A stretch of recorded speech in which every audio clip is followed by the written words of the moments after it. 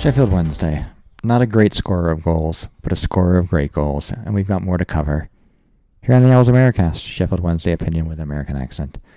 I'm your host in suburban Utah, Jeffrey Paternostro, and I am, as we often insist on this podcast, drinking local. I have a Killer Grove from Talisman Brewing Company in Ogden, Utah. Took a drive up there this weekend, picked up some stuff, made my own six-pack of some of their more interesting offerings. This is a blood orange wheat ale. It's used making honey malts. This is the Beehive State, so you get a lot of like honey-inspired beers. It's quite hazy. It's got that sort of like unfiltered wheat characteristic to it as well. Good balance between the honey and the blood orange, the tart and the sweet. And as per local Blue Loss, is 5%, so you can have a couple. Quite nice. Joining me this week to cover two quite nice Sheffield Wednesday games in the DMV, it's Chris Robinson. Chris, what are you drinking? I too am drinking local, Jeff, and it's the finest filtered water from out of the faucet. Reason being is I got home from work today and decided today is the day for one of my Doom Bar ales that my mother-in-law finally legally imported from the UK a couple of weeks ago for me, and I treat myself now and again. So it's one of them. I put it in the freezer, forgot about it, and it froze. So that thing is now exploding somewhere in the kitchen. So that's fun. So it's finest water for this fine Tuesday evening. The agenda: we will review the Bolton and Rochdale games, cover a little Wednesday news, still making transfers, and we will preview the Forest Green and Bradford games. But we will start with the reviews. We will start with Bolton, and I think there's Chris. There's only one word for this one, but we can't, and it's just Liam. Just Liam. What I mean, they made a bit out of him starting 350 games like prior to the game, right? Like there was some social posts, and I think he was on media duty, and they kept asking him questions. But put aside the fact that he started in under nines and he's progressed all the way through, represented this club 350 times. Really, apart from one loan spell away from the club, the only team that he has referenced, his game on Saturday was really, really very good. There was a lot of passing and moving right, like up and down that pitch all day long, and John Pearson kept commentating on his fitness level, and the guy was a machine. I'm like, how'd you keep running? And he did run. But they didn't know that. They noticed on today's right, he did run a 10K every day this summer. That will get you in pretty good shape. That's true. I don't run even 1K, but like 10K is a long way. But there was one where I think he was on the right wing. They passed the ball and he just sprinted across the pitch. I'm like, that's hugely unusual. He captained the team, given that obviously it was his 350th appearance. When he got into that position, you were just sort of willing him to like put the ball in the back double nutmeg, I think. Yeah, and he just did it, and just had to stand up and applaud and just say, well done, kid. Like you seriously put in a shift. Yeah, and the first half hour of that game, Wednesday did not look particularly at it. They were disorganized at best. They were having issues breaking down Bolton's high press, and really when the first goal went in, Bolton should have scored a few minutes beforehand. So Bolton should have scored a few minutes beforehand. I don't think Stockdale gets enough credit for reading that, getting out, and like making himself big enough to at least make the striker make a decision there, and he made a poor one, but he did force the issue a little bit. And then they almost scored probably one of the worst own goals you'll see around League One this year, and they dig it out, and good work by the keeper to dig it out, and then it kind of like the move breaks down. You're just like, is there a chance? And then a great ball into the box for Byers, who just sort of picks out the toe poke, and another goal from a midfielder. Yeah, and he runs the length of the pitch and salutes the Wednesday fans. Yeah, it's like we talked about it on last week's show with Justin, and just kind of like this. I had actually already forgotten about it before he even scored, but it's like, this all gets washed out over over the course of the season. All it takes is a goal or a celebration like that, and it's like all is forgiven. I'm sure it's fine. Yeah. Well, you mentioned David Stockdale there, and it got me thinking a little bit like his kind of, for lack of a better word, these like shithousery time wasting tactics have started coming to Wednesday a little bit, and on the other, when the shoe's on the other foot, when we were away at Wickham and he's doing it, it's mildly frustrating, to say the least. When he's doing it in, would you call it avocado green of the Wednesday kit? It was very professional in some ways. Like Bolton started building up steam. Yeah. He sat on his ass. He claimed that his wrist hurt, which clearly it didn't. The team got back together and the game was done. Yeah, and I think if you look last year, Bailey Peacock-Farrell would have not done that. Bolton would have continued and probably scored. And then it would have been 2-1. And then you know what happens from there. So it's, fair dues to Rob Staten, who called it out on the broadcast and basically said, if we're going to complain when other teams do it, we have to point it out when Wednesday do it. And for me, it drives me nuts when teams do that. And I do think referees have to be more aggressive about adding on time, or you have to come up with some way to stop that. But within the laws of the game or whatever, that's allowed. So if they're going to do it to you, right? If the shoe was on the other foot, Bolton would be, especially away from home, everybody would be going down with a hamstring cramp between the 70th and 85th minute. So it's the way the game's played, and Wednesday have to be better at seeing these games out. And if it takes a little bit of shithousery, and they really did take this thing out of the game after that. Like Bolton really didn't threaten; they killed the game off quite well. But yeah, I mean, there's always going to be that moment where, a team that's chasing a game is going to make a run, and you can either hit them on the counter and get a third goal, which Wednesday arguably should have, but and didn't, or you can use some of the dark arts, I suppose. But really, after the first half hour, it was a completely professional job after the first half hour, which I know was saying, you can't just ignore that they weren't great for the first half hour. But once they scored 2 goals in 2 minutes, after that, they pretty much had the game by the throat. But honestly, like the fact that Bolton were building up steam, and it happened to Wednesday last year at Wickham, if you remember, it was either 0-0 or 1-0 Wickham, whichever way it was, and Wednesday were pushing and pushing and pushing. And all of a sudden, it probably took 4 or 5 occurrences of that happening, and that's why it was so evident.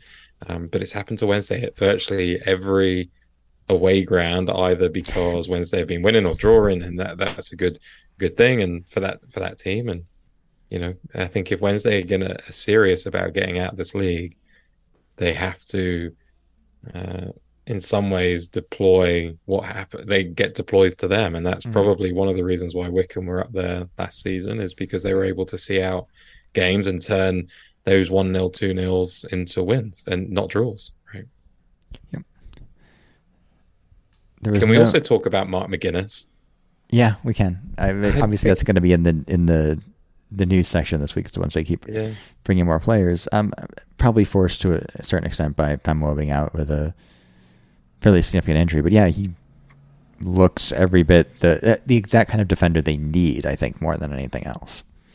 It wasn't a name that I'd heard, to be honest. I was like, well, that's kind of an interesting one, and did some research, and he'd obviously played a bit last year in the Championship, and it's like, okay, it's strange, seeing as they, well, no, not strange. I think that's probably the wrong word. They had a lot of, they had defenders sat on the bench, so it was like, okay, well, why are they bringing him in? Well, you can kind of see why. He's very comfortable with the ball. He distributes it really well. He won a lot of headers and clearances, so the guy started really well. His whatever joining up photo that they always post out. I'm like, yeah, a little like your defender shouldn't have arms as skinny as me. That makes me a little nervous. But he's actually he's a bit of a bit of an awkward looking guy, but he's very tall, and he's much better with, as you said, with the ball at his feet than you'd think. But he also was just he was cutting out balls down the side with, obviously been fairly vulnerable for crosses down the right and or from the right, and he was. I think he was very good cutting those out, but also, very comfortable moving the ball quickly at his feet.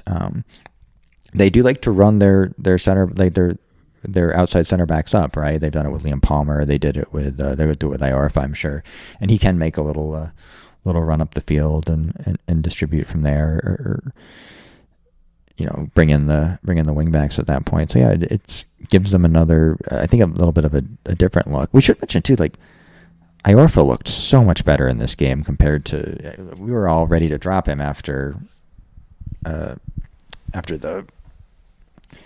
opener against Portsmouth, let alone the game against Peterborough. But I think, he can, what he's capable of. The injuries are, you worry, I suppose, that the injuries have sapped some of that ability. But he also just really hasn't had a lot of game time in the last 3 years at this point. Yeah. You could tell, like, I joked before, like, he poleaxed that defender with his foot, like 6 foot in this, and he's just like, what are you doing? Yeah.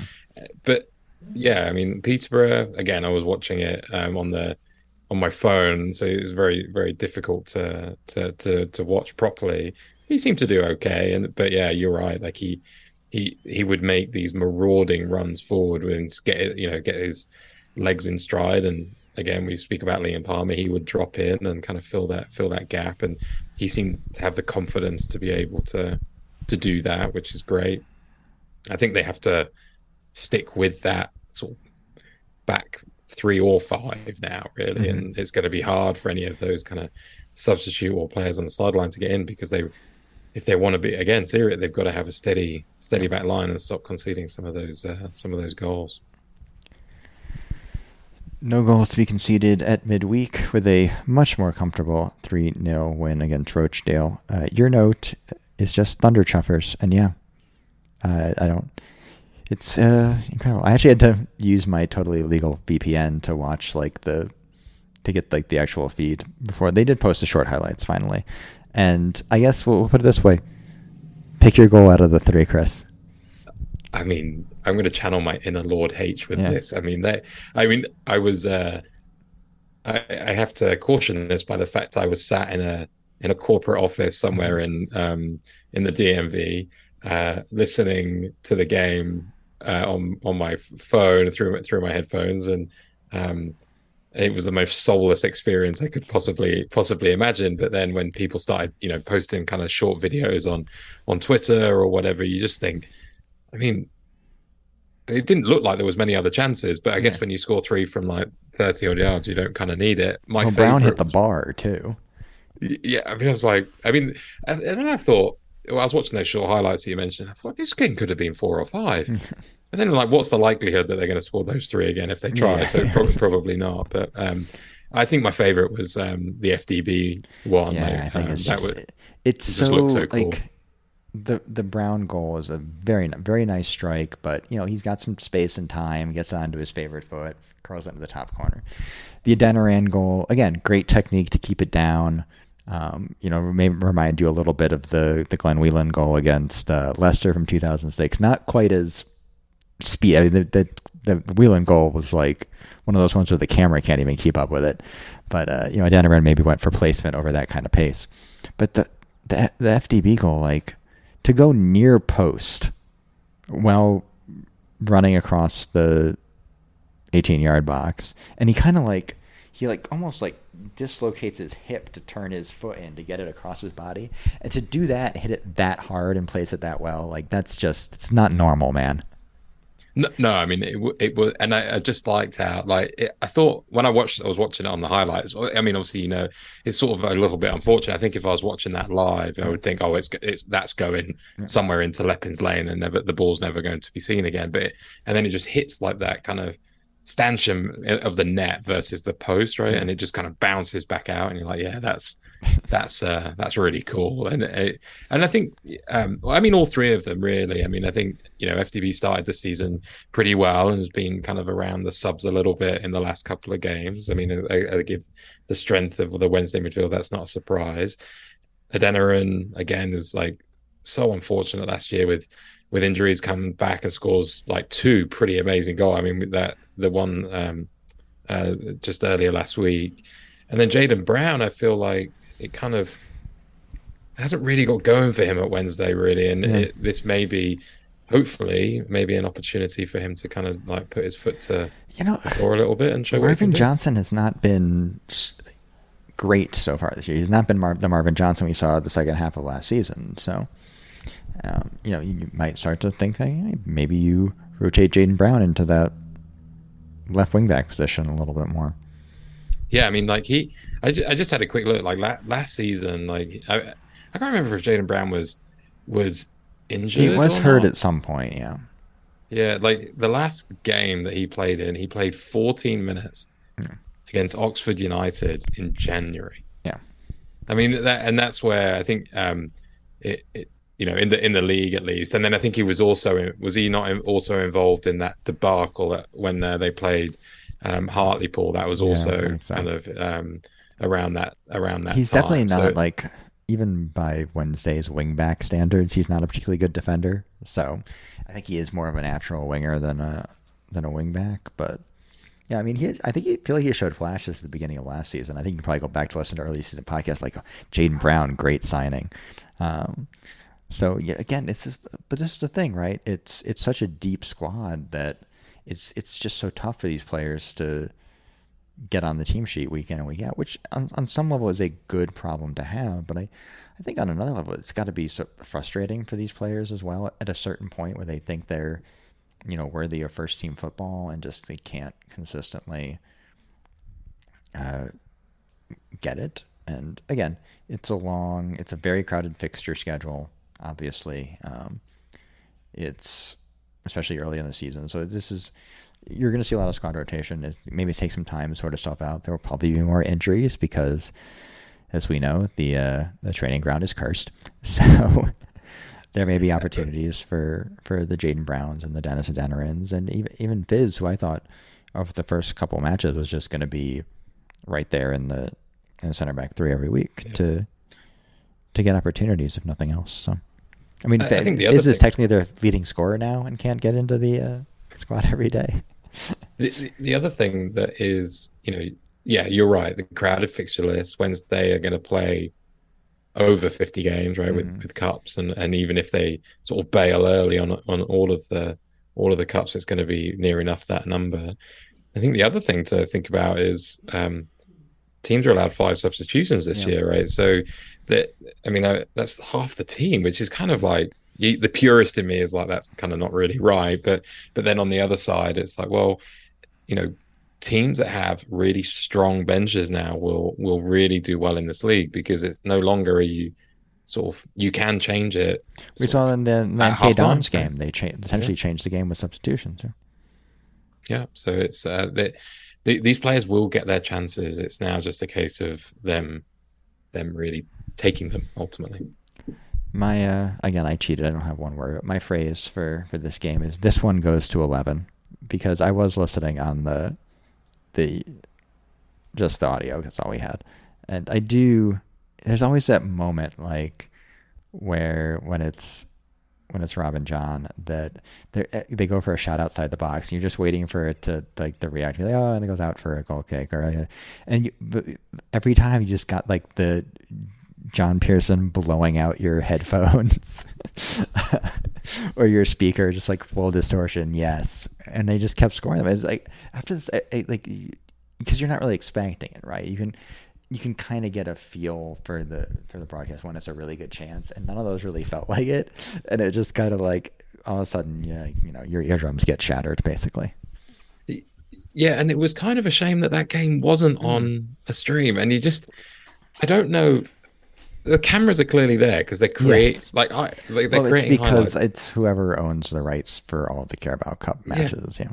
So ESPN but stick Plus a stream on with no commentary commentary. But yeah, like, it's like they could do it, and I think that's where this competition needs as much as it can get ultimately in terms of visibility and traction. And you log on to ESPN and it's, I don't know, some like low level Premier League team against some other kind of garbage first division, and you just think, come on, like it's not difficult to show these games.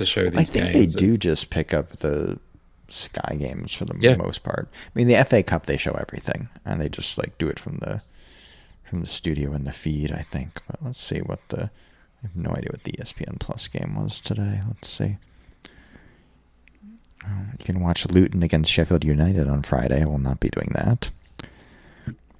Who will be watching Luton versus Sheffield United? So it looks like Did they not show any games today? They showed Fleetwood against Everton. So there you go, exactly. And Aston Villa against Bolton. So there are your two. I mean, why? Yeah. I mean, like, who I'm is sure watching Everton against Fleetwood? Yeah, I'm sure fans of Everton and fans of Fleetwood enjoyed the ESPN coverage of their team this afternoon, and that is fine. Yeah. What I'm advocating for is just stick them all on a stream. Yeah. Doesn't need a commentary. One camera's fine. They do it for the FA Cup. Yeah, this is not hard. But anyway, I think it was a shame that they weren't on. And you're right. Like I mean, a joke. I was sat in the office. I was like, oh, okay, that went in, and you should carry on with your day. Whereas I think if it was an iFollow or at 10 o'clock on a Saturday morning in my front room, the reaction might have been slightly different. Well, hopefully we'll have more goals to celebrate on 10 a.m. Saturday. But for now, we'll take a break. Come back to the Wednesday news. Preview Forest Green with the Heavens Devils podcast. We have American Forest Green Rovers fans. No joke. And it's the motherfucking Pizza Cup. It's back.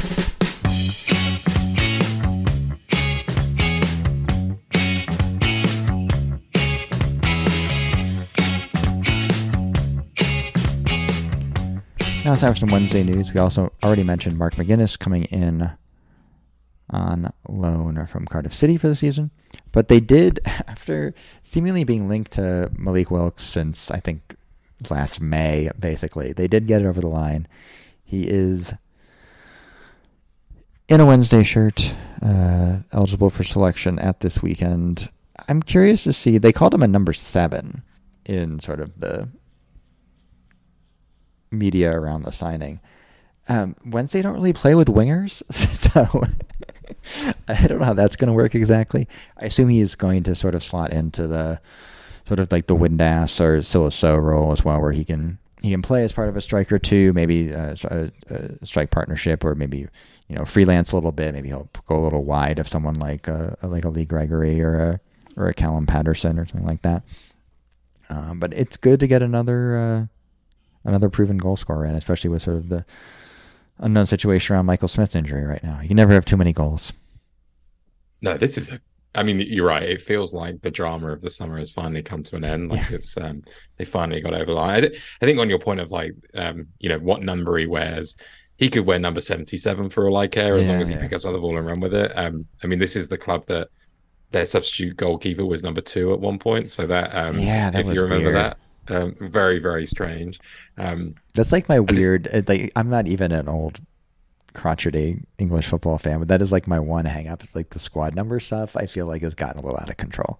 It's totally got out of control. But I last night I was like, okay, let me put into YouTube this guy and see what all the kind of hype is about, right? And there was a few whole kind of videos that had been loaded up, and it was like wholesale, Wilkes, and I was like, oh, I'm just going to sit and watch what their reaction was. And there was one, and I was like howling with that. I mean, I was almost crying at some point. The guy was like, oh, it's good he's gone. I mean, the guy can't play football.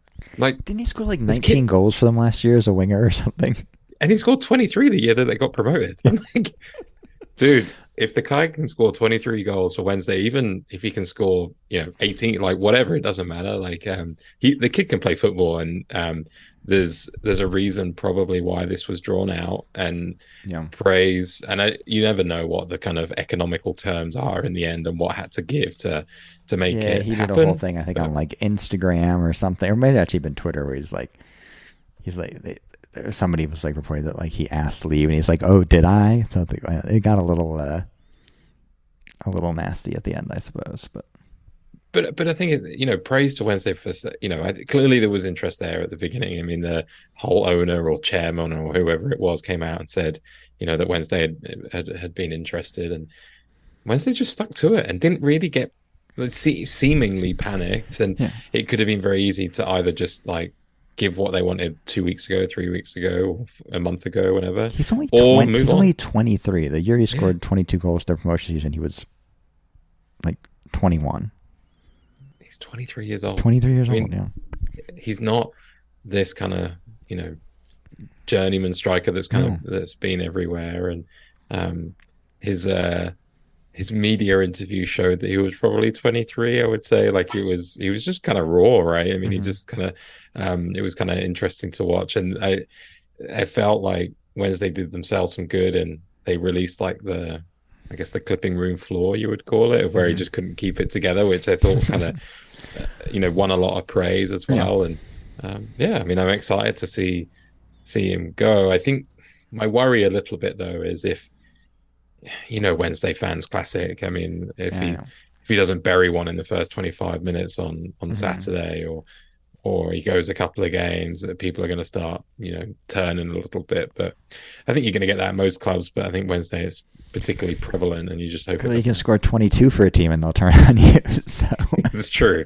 That's true. They'll find a reason for not wanting to have him in there. But I think the other thing with Wilkes, if you notice his interview, and most players, and maybe some of this is a bit planned, but they all comment on Darren Moore about wanting to play and wanting to buy into his project, and that's all good. But he has built some team. Yeah. I mean, like it's like fair play. Like you can't dispute the fact that he's been able to recruit some proven championship players, let alone proven League One players. So yeah, fair play to him. In the news, Wednesday obviously still in the hopper for the round 3 draw. That'll be tomorrow. They don't have another League Cup game until November, which seems a little odd to me. I guess they're like they have to sort of shunt the entire European competitions into the next 2 months before the break for the World Cup. So that's pushing the whatever. It's the Carabao Cup. You can push the Carabao Cup aside. No one actually cares. It's just a little odd to like have the first 2 rounds now and then not have another Carabao Cup match for something like 3 months. I guess. Do you care? Like I either want. This has generally been my philosophy on these. I either want a very winnable match, or I want a big match. What I don't want is like Burnley away, right? That's what just those like miserable mid-table championship teams. This was true even when Wednesday were in the championship. Like they played Fulham in like multiple cup games, and there's the most boring midweek fixtures possible. Yeah, I mean, I think I would summarize it by the fact I think you sent a message in the WhatsApp group saying I'll do something for Tuesday night, and I thought, what Wednesday doing on Tuesday? I can't like, and it couldn't. And then I looked up and they're playing Rochdale, great. Then Paul actually got the goal graphics done. So yeah, so I think it's I don't. I mean, it's one of those cups where it's like you want a Man United at home or a Liverpool at home, or go and see them on at the Emirates or whatever it might be. That's about it, really. Yeah, I mean, I'm like whatever. I literally listen to the Rochdale game on my phone, so I'll watch whatever game it is. I don't care. Like it's just something to do on a Tuesday, I guess, or Wednesday. But yeah, would be nice. Like they've actually, you look at it, they've had decent cup draws fairly recently. They had Everton last year. They had Chelsea in the FA Cup, so they've gotten like decent games here and there, but. I mean, and that's the thing. If you think about that Chelsea game, I actually went to that Chelsea game. I flew into London that morning and went that night. And, to watch what they said there was 6,000 Wednesday fans in that stadium. I would probably hasten to bet there was probably more like 12. Like there was a lot. I mean, I was sat next to one in the home end. So there was a lot of Wednesday fans there. And I think that's, yes, they walked away with a 3-0 loss, and it was what it was. But if they didn't have VAR, they would have gotten the dodgy Joey Pelopezzi penalty. That's true. That's true. But it was, if you can walk away and on a Sunday afternoon and send 4,000 or 5,000 Wednesday fans to London, then it's Steve Bruce was still watching the cricket or something, I think. Probably. He was on that vacation before he took a job. That guy, honestly. All right, now let's turn our attention to the upcoming fixtures.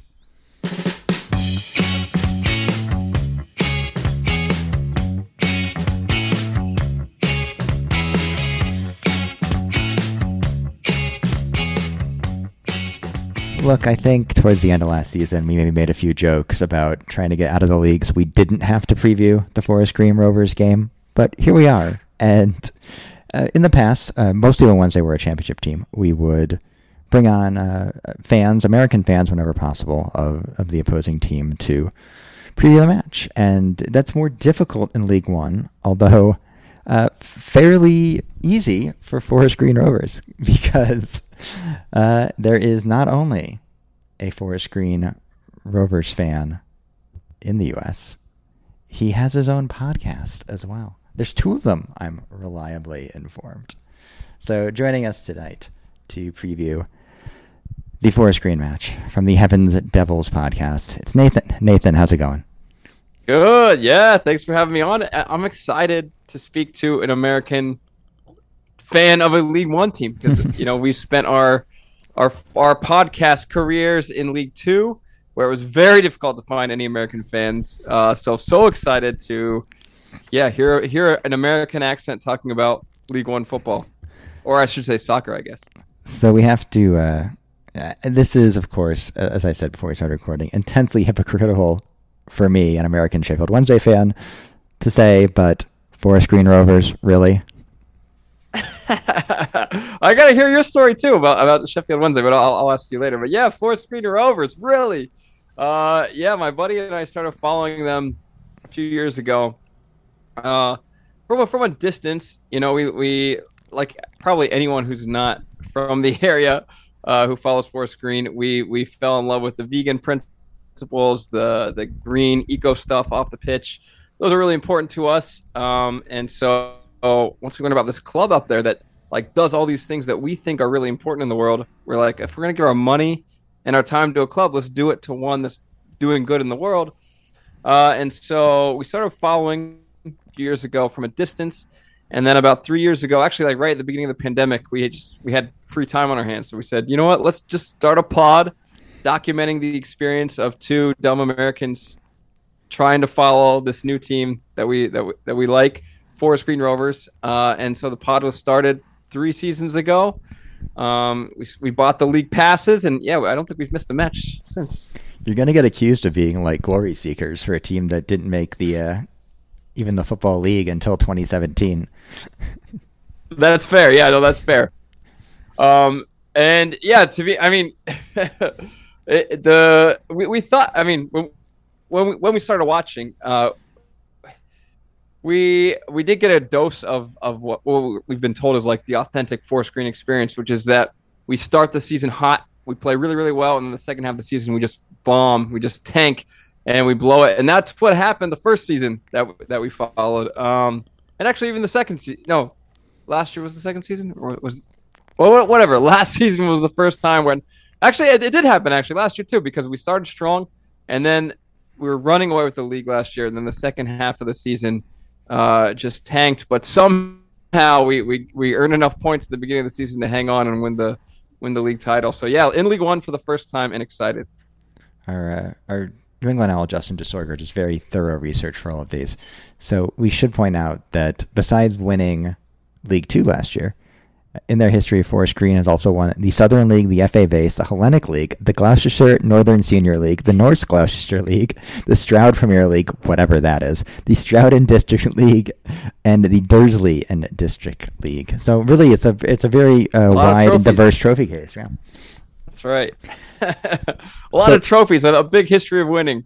So that's kind of the crazy story though of the club is that for so long they were just this tiny little local county club that over the years, really with the previous owner named Trevor Horsley, he really brought them to prominence, brought them up through the conference, and then when Dale Vince took over, he kind of took it to the next level to where we are now playing in EFL, which is, I think, for most longtime Forest Green fans, would have been unthinkable, 20 years ago.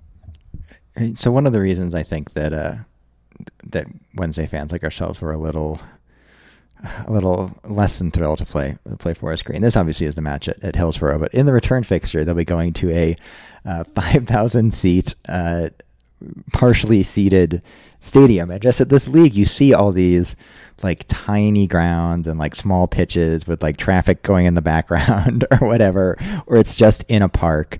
But this is, you mentioned sort of the green ethos of the club, and they're building a new stadium apparently that's going to be all wood and carbon neutral. Yeah. So that's part of the plan. So Dale Vince that's the owner. The owner Dale Vince. His goal is to take the club to the championship and just kind of be a steady championship team someday. In order to do that, they need the facilities to do that. Right now, if we were to make the championship by some miracle this year, which isn't going to happen, but if it happened, we wouldn't be able to play next year at our stadium because it's too small. I mean, it's too small for League One, really. The new park it's going to be awesome actually for the men's football team, also for the women's football team. There's going to be a business and eco business district there as well. It's super exciting. It's just taking forever to actually get off the ground. Right now they're excavating it, like they're finding all these like old Roman ruins. So who knows when it will actually be built? But when it is built, it will be a much better away fan experience because right now the away fan experience is rough. Nailsworth is very hard to get to. The ground is on top of this hill that you have to walk up.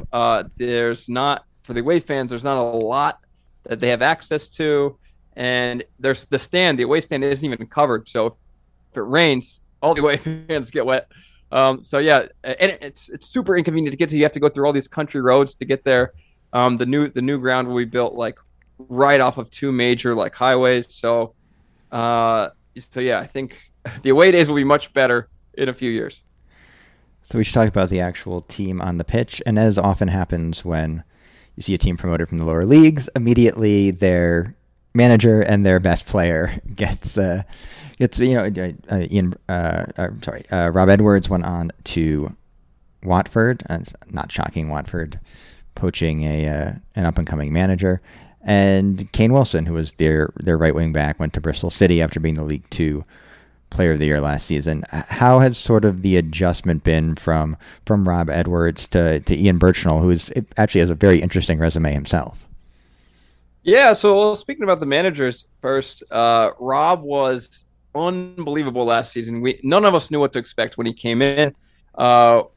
We had never heard of him when he got hired because he was a no-name, to most fans. But we have a phenomenal director of football, and his name is Rich Hughes. And we trust whatever decision he makes, and it paid off last season because Rob Edwards was unbelievable. We were coming off of a time we had Mark Cooper was the previous manager who was not liked by the fans.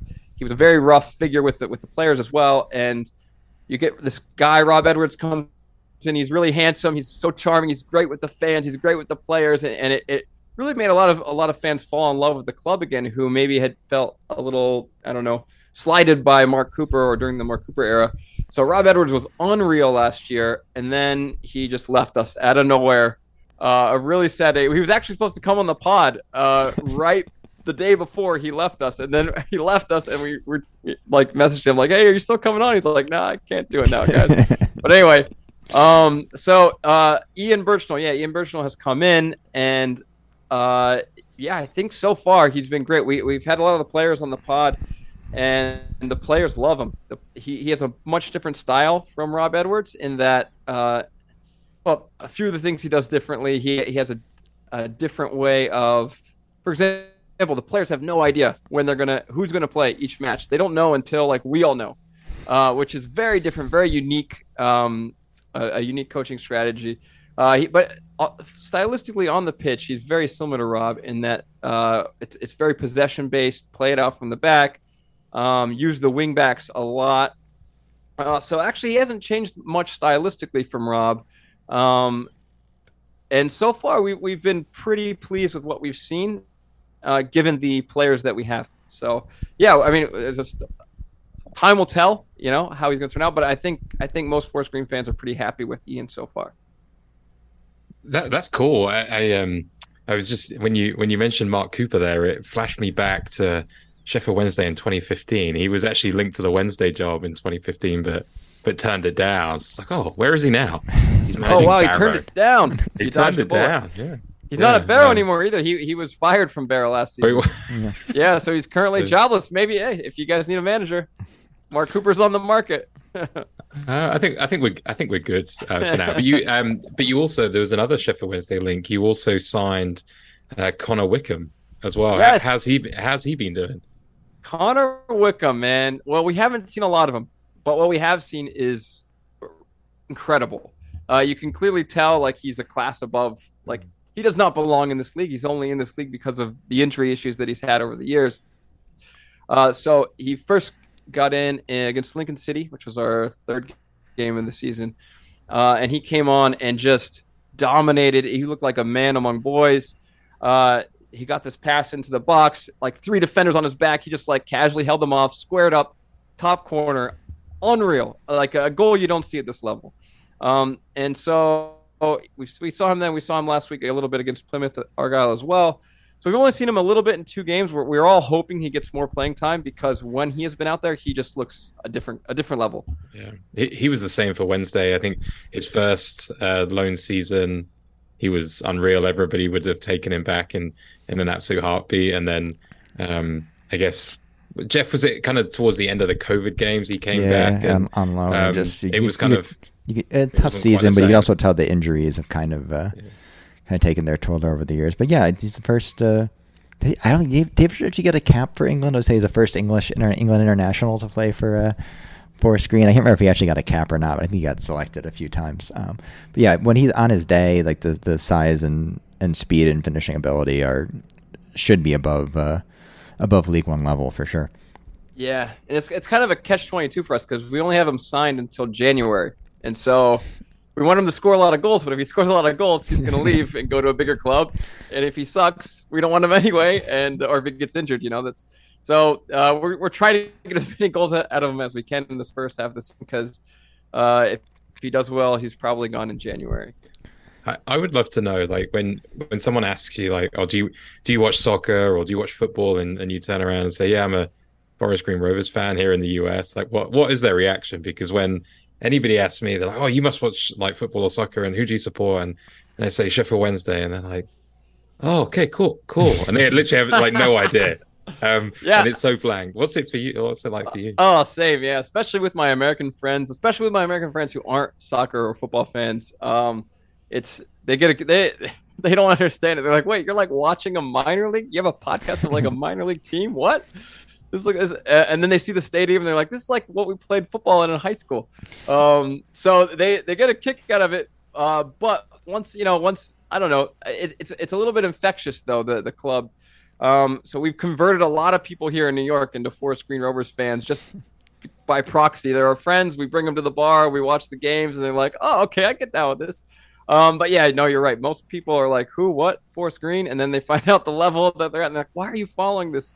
But it's so much fun. The lower leagues are so much fun. It's so much more competitive than the Premier League. Like, last year, well, I guess I haven't seen League One yet. Maybe League One actually is not the case. But in League Two, the champion, the last 2 years, both came down to the very last day. Who got automatically promoted came down to the last day.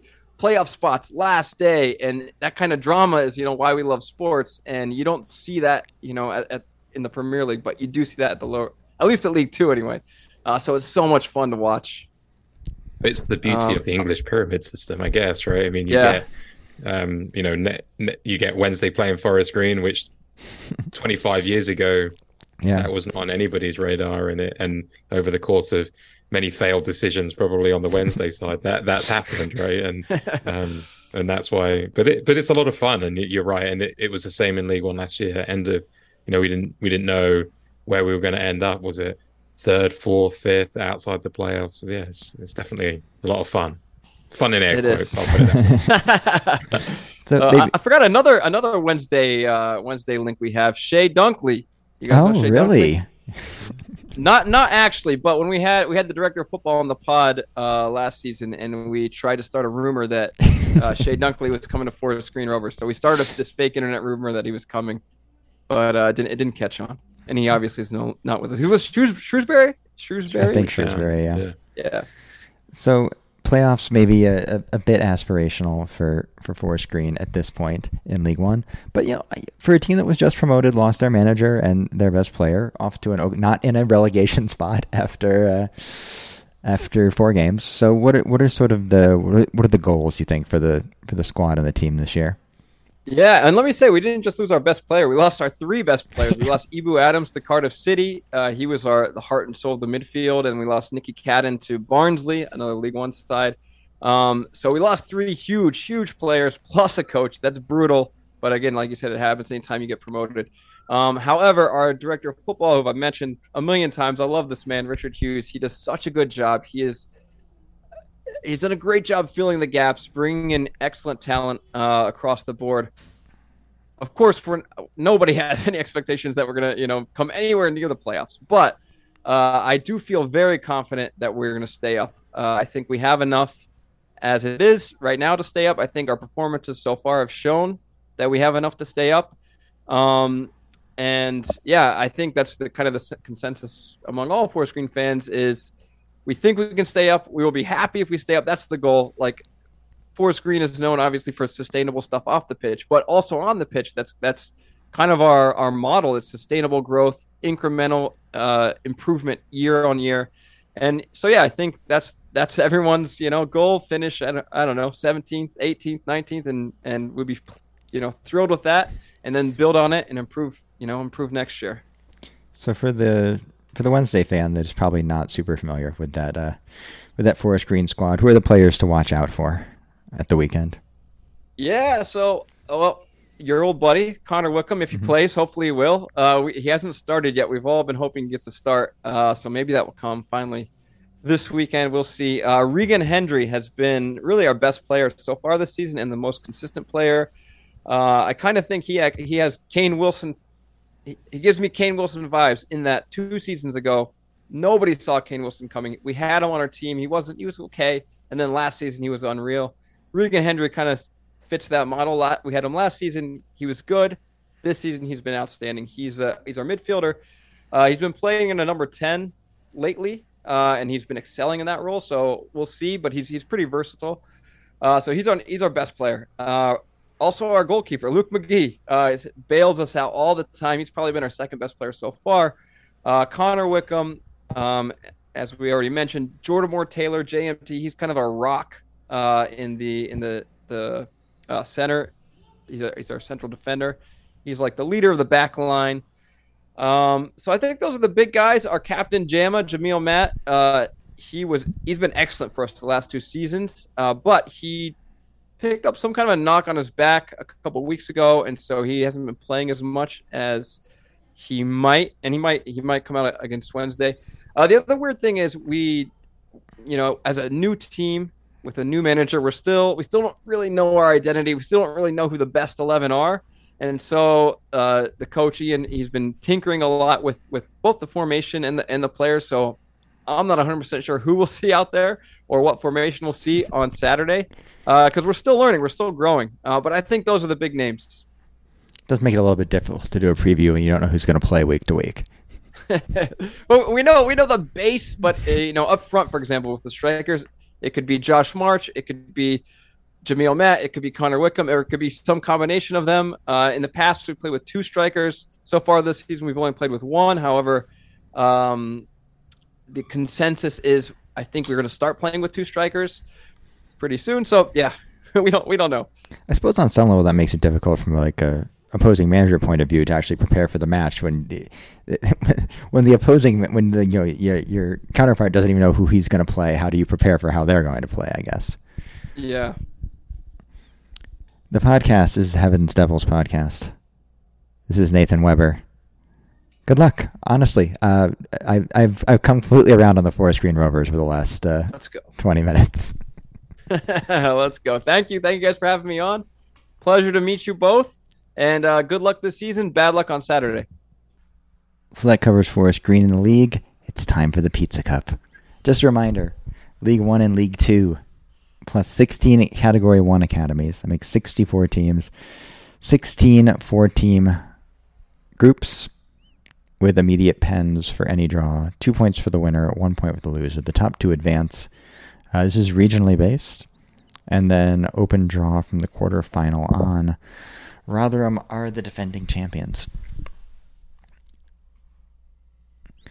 Wednesday's matchup is with Bradford City AFC at the Valley Parade, or the University of Bradford Stadium. Mid-table in League 2 so far. 2 wins, 1 draw, 2 losses. Their home form is a win and a draw. Their last game they lost on Pens in the last game with Wednesday. 0-0, lost on Pens 3-1 in the 2011 Pizza Cup first round, which of course then was the Johnson's Paint Trophy. Here's a fun fact. Did you look at these? Chris, did you look at Justin's notes? I didn't look at Justin's notes, and then I was thinking about Bradford, and I can only remember one thing about that damn team, and it was the moment where was it Nicky Weaver got subbed off? Is that what? No, it's funnier than that. Oh, there was that story where after 90 seconds they subbed the goalkeeper off to circumvent the rules around the game at the time, and that was in like 2011. And I remember watching it on TV, just laughing like this. Oh, here it is. He put it there too. There's an asterisk. Sorry. Wishing to rest a number of senior players, Sheffield Wednesday attempt to circumvent competition rules, making their 3 substitutions early in the game. Participating clubs were obliged to start a minimum of 6 players who had made the most appearances. This is like a baseball thing. In spring training, you have to send a certain amount of starters on the road for the games for like ticket purposes. So, yeah. But this is not the actual funny thing in the game. The funny thing from the game is Wednesday lost on Pens. Do you know who took one of the penalty kicks in that game? I do not. No. Liam Palmer had a penalty kick saved in the 2011 Johnson's Paint Trophy against Bradford City. So he was in the lineup that day. That was... It's 11 years ago. 2011? 2011, yeah.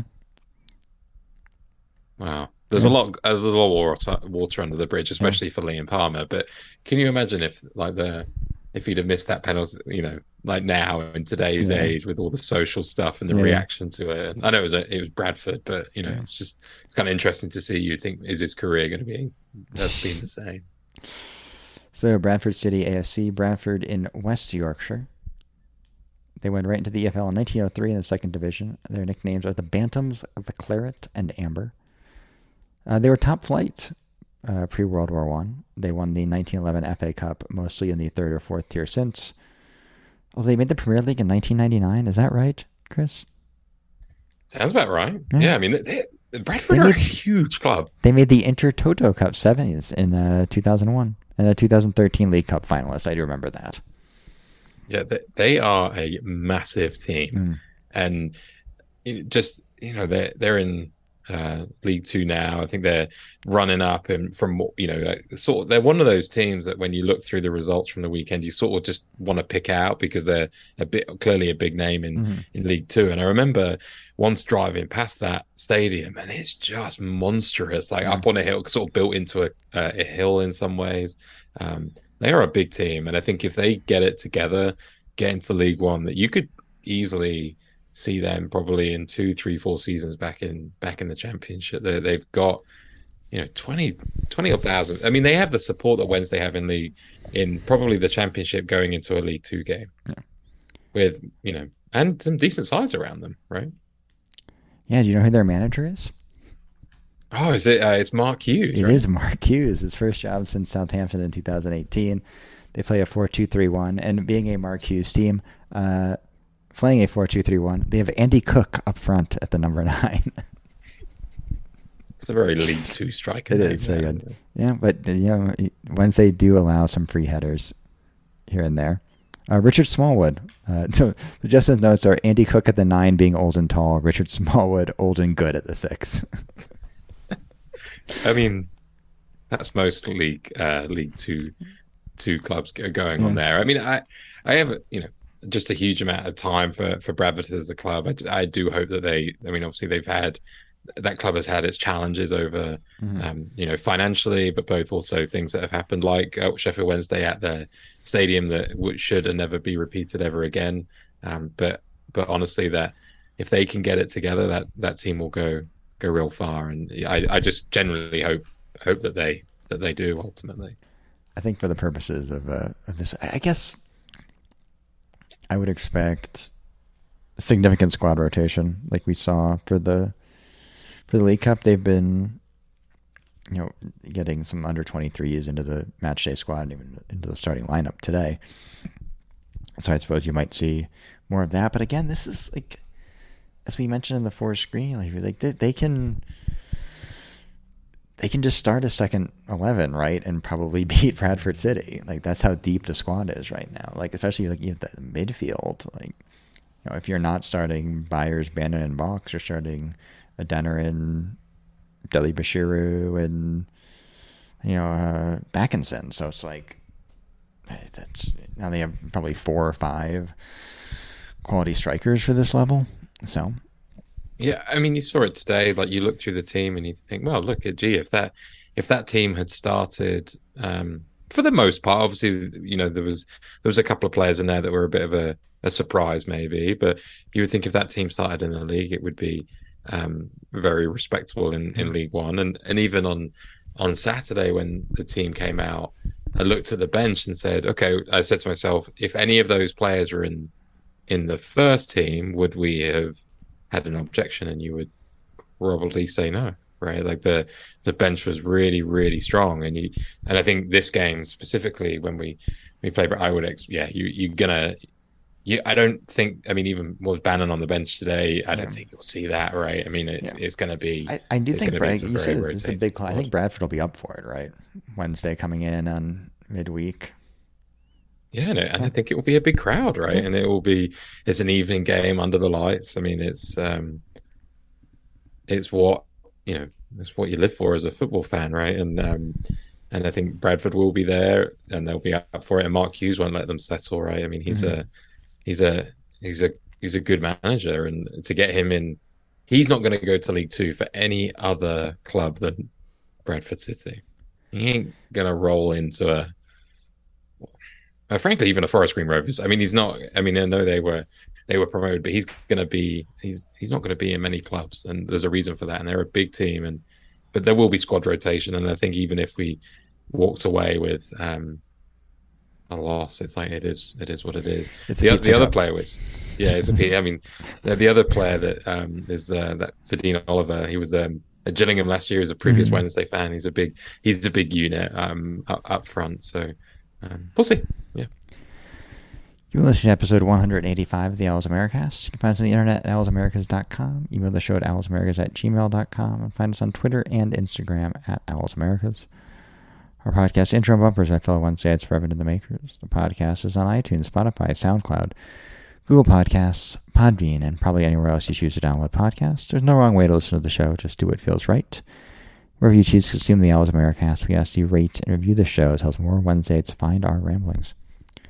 Chris is the social media master of the Owls Americas Twitter account. Chris, we actually didn't do official predictions. You said that you don't care if they walk away with a loss, but what do you think will happen at Bradford under the lights? Under the lights, 1-1. 1-1, yeah, I feel that too. I'm on Twitter at Jeff Hedernostro. I feel that too. And we'll be here to cover it next week.